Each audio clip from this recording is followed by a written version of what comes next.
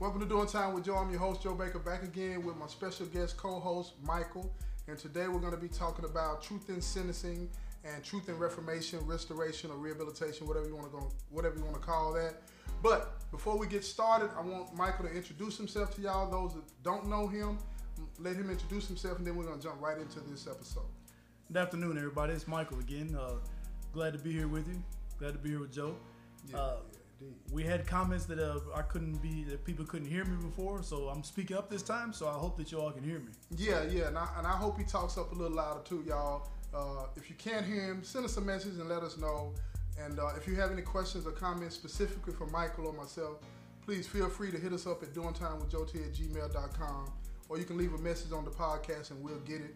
And we'll promptly respond to it, you know what I'm saying, on the next episode or the next available opportunity that we have. We welcome any kind of solicitation of comments from anybody out there. We want to thank you for all the support that you've been showing us. It's really appreciated.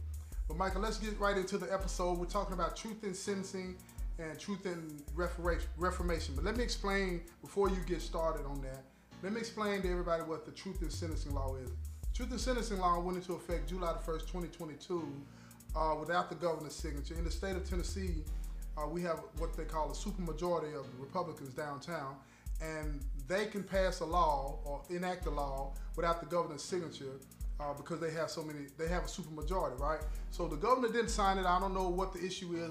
He seems to be wanting to go in one direction. They want to go in another direction. That's fine. And this law went into effect. And basically what it is violent offenders are sentenced to 100% of their sentence. That means they have to do the entire sentence, not a day off for good behavior whatsoever. And against a lot of objection, a lot of people out there said we've done this before, this didn't work, but this is the law of the land now. And nonviolent offenders, they're sentenced to 100% as well, except that they can program 15% of their sentence away, meaning take certain kind of programs that the system makes available for them and chop that down to 85%. But violent offenders don't have that opportunity. But go ahead, Michael, and jump in and tell us what your opinion of the truth in sentencing law is. Well, like you said, the truth in sentencing, for a person to do day for day 100%, that's not going to help that person to change their life, change their ways, to make them a better person, or to stop them from committing a crime when they're released. Because if you don't have life without, you're going to get out of here. Right. So helping somebody or even doing anything for these people that are going to be stuck in here for this amount of time, right, because they didn't change the statutes. So right, you're still going to get the same amount of time. Right. You're just going to have to do all of it. Right. So for me, correction, it's not correction. Rehabilitation, I don't believe rehabilitation when it comes to a person. Because right, for me, rehabilitation is putting something back the way that it was. Mm-hmm. I'm not that same person that I was. So therefore, I'm reformed. I'm a new person. I'm a new being. So that's what we need is reformation. We need reform. Right. Everybody that's in the Department of Corrections wants to make a change or needs to be helped to make that change needs to be reformed. Okay, now give me a specific example, because all the time you hear people talking about they need more programs, they need more of this, they need more of that. I've been in here for going on 34 years now, and I'm going to tell you, man, they have some good programs throughout the state. HVAC and things like that, right? TDOT, you know what I'm saying, a program where guys can go out and work in the free world and on construction sites and things like that. They have some good programs, but those programs are not available to the majority of the people that are incarcerated. So give me some specific examples that you think could be applied that everybody that wanted to could benefit from. First thing they need to do is do away with the policy that when I went to try to take the HVAC class, they told me I had too much time. Mm-hmm. They need to do away with that. Right. It doesn't matter how much time a man's got. Right. If you want to try to better yourself, you need to be able to do that. They shouldn't hold you down because you have all this time. Right. If a man's got life without or anything like that, or like I had, you should still be able to take these classes because you want to do something to better yourself. Right. I'm gonna agree with you, but here's my thing with that. Right. Let me explain something to you. Let me back up a little bit. I'm one of those people that does not believe that the number of years that you have, the number of years on your sentence that you have, has nothing to do with your change. Nothing. Right? Absolutely nothing. You can give somebody 5 years, 10 years, up to 50 years, 100 years, whatever, life without. Those number of years are not going to be the main reason or the reason at all why that person changes their behavior. The opportunities have to be put in place that will allow this person to see that change and go in that direction. You feel what I'm saying? We just don't have that. Now, what you were saying a few minutes ago when you talked about somebody like yourself with the type of sentence that you have, you were told that you were not even allowed to participate in the HVAC program. I believe what you believe, that everybody should be able to participate in any program that's available in the TDOC. But I'm going to go just a little step further with my idea of what reformation is. I believe that anybody that completes a program in TDOC that, like HVAC, something that can be used on the town, that individual, no matter how much time they're serving, after they've gone through some checks and balances, you know what I mean? Let's say you got a life sentence after you've done 10 years in and your record shows this, and they do thorough investigation to make sure you're somebody that can be trusted with a trustee status. I believe that if that person has that type of certification, if somebody out there on the streets, a legitimate vendor is willing to hire that individual should be able to go out there, work, and then come back here to sleep. I don't think it should have anything to do with the number of years that they're serving. And don't get me wrong, I understand that a lot of people out there will disagree with that. They'll say that murderers shouldn't be allowed to do this and so on and so forth. And there are some exceptions. I will give you that. There are some exceptions that I say, okay, some people should not be allowed to participate in programs like that. But the majority of people in here, they want that change, but they're not given the opportunity to.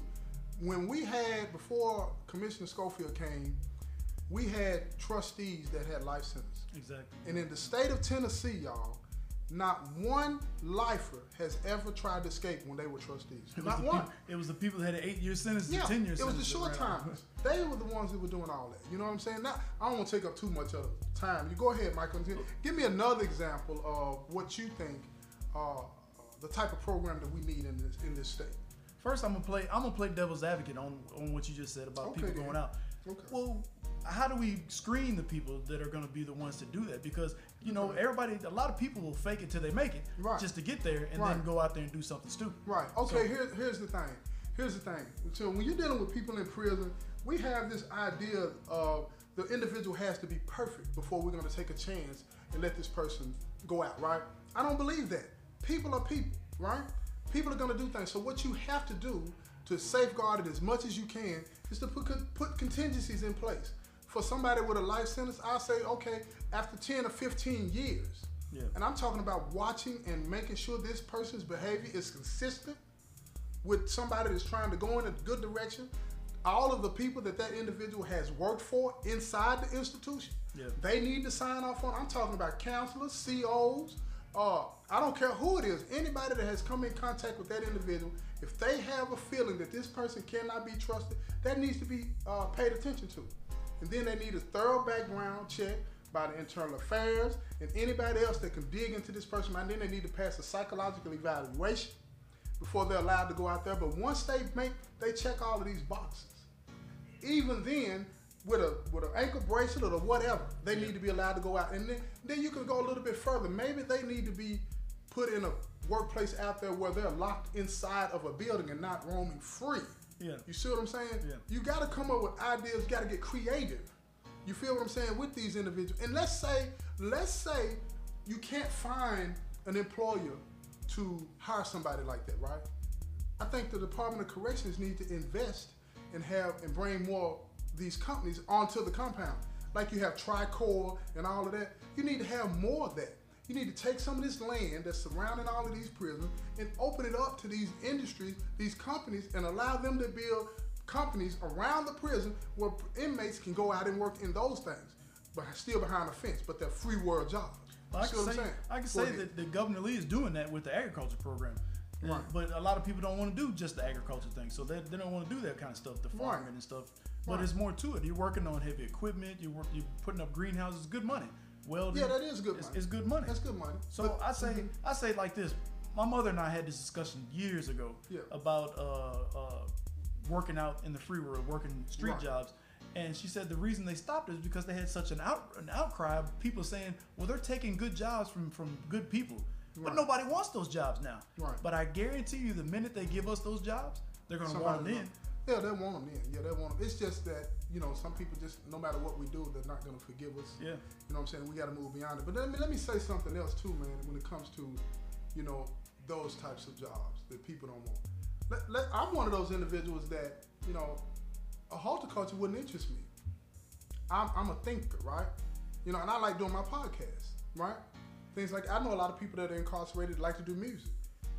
One of those ideas of reformation needs to be where an individual like myself, I got resources. I got a family that helps me and all of the things that I do, right?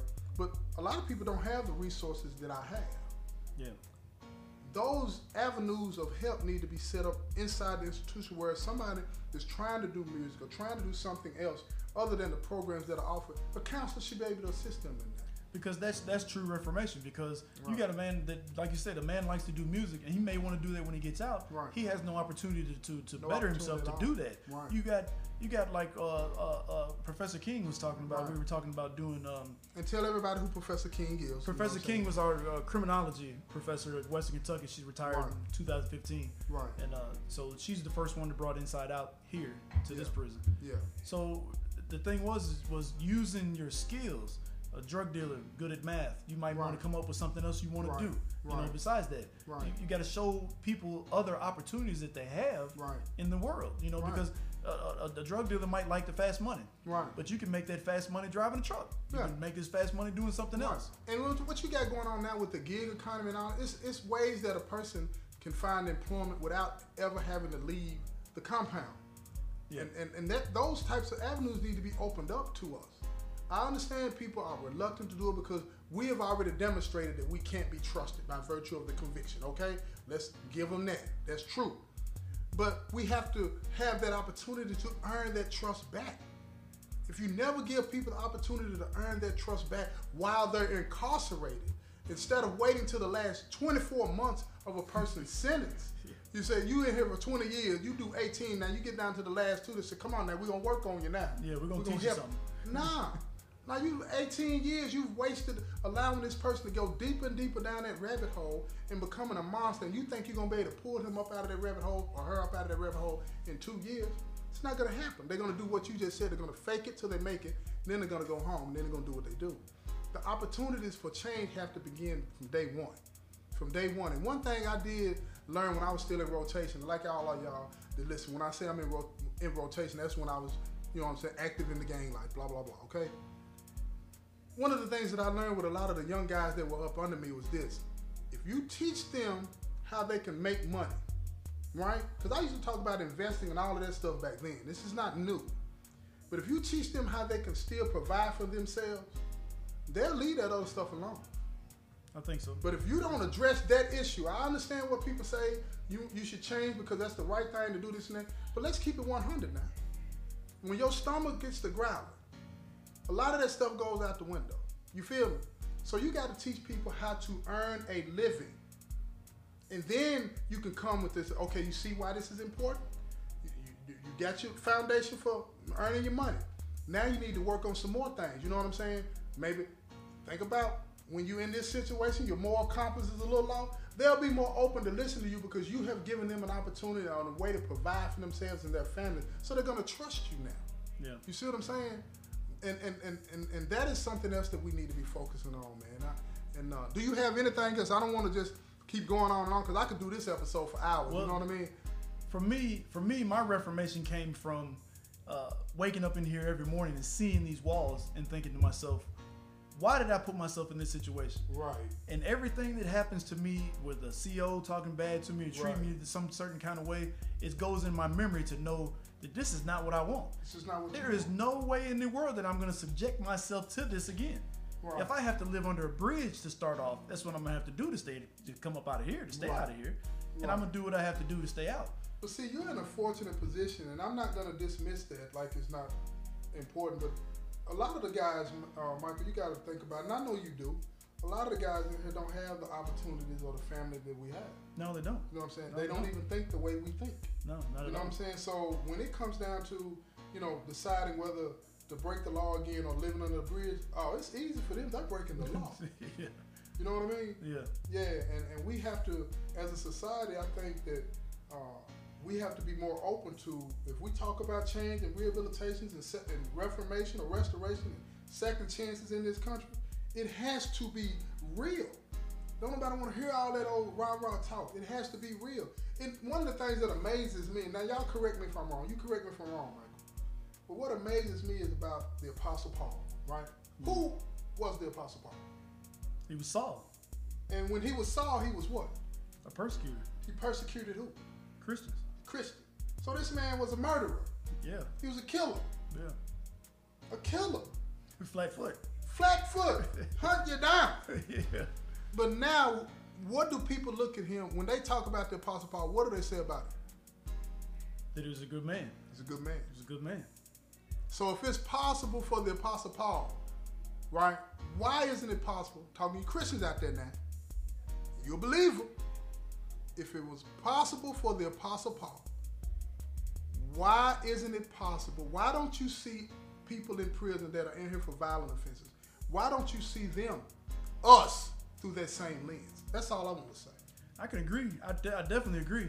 But it still goes back to that comment I made a few episodes back was what Dr. Phil said. The best way to predict future behavior is relevant past behavior. Okay. If somebody's in there acting a donkey, then we know that he's not going to do the right thing when he gets out. Absolutely. But look, totally agree with you. But then let me take the other side of that too, right? What I'm saying is this environment. I know an individual that came into this system that was innocent. I mean, flat out innocent. He's been proven to be innocent. They exonerated him and gave him $1 million. He's out there on the streets right now, right? Dude named McKinley. Slim. Yeah, but check this out. When McKinley was in here, what did he have to do in this environment? Oh, he got down. He had to adapt to this environment to survive. Yeah. And that's what happens in here. I don't think, look, I generally think that most people are good. I really believe that. And I'm not just saying that. But when you come in this environment where everybody is coming from a place of hurt and pain, and everybody is scratching and thinking that this is what they have to do, and you don't have anything on the other side that's saying, no, that ain't what you got to do. You feel what I'm saying? Then most people think that's what they have to do. And everybody in here is really scratching and trying to survive coming from a place of hurt. You know what I mean? So when you look at that behavior, of course you'll be like, man, these folks ain't changed. But look past that and say, okay, how did this environment come to be? How did this environment come to be, and how do we step outside of this environment within the confines of this fence and say, okay, I don't have to act like that? I think it comes down to, like we spoke before about peer. You know, our peers, us that have been locked up a long time need to reach out to these young people that want to listen, because we know majority of them are not going to try to hear what we're saying. You ain't talking about that. I don't want to rap. Right, I don't want to rap. But we need to be their looking glass. We need to be the ones that they look to for guidance, because like Demo said a long time ago, you know, just because a person's old doesn't mean he's wise. You got old fools. Right. So these old fools are the ones that they're flocking to. Right. Instead of the ones that they need to come to us to listen to stay out of here. Right. I agree with you on that. But look, I could do this all day on this episode right here. But look, we're going to wrap this thing up. This has been another episode of Doing Time with Joe. I'm your host, Joe Baker, and I'm the crime critic. Peace, y'all.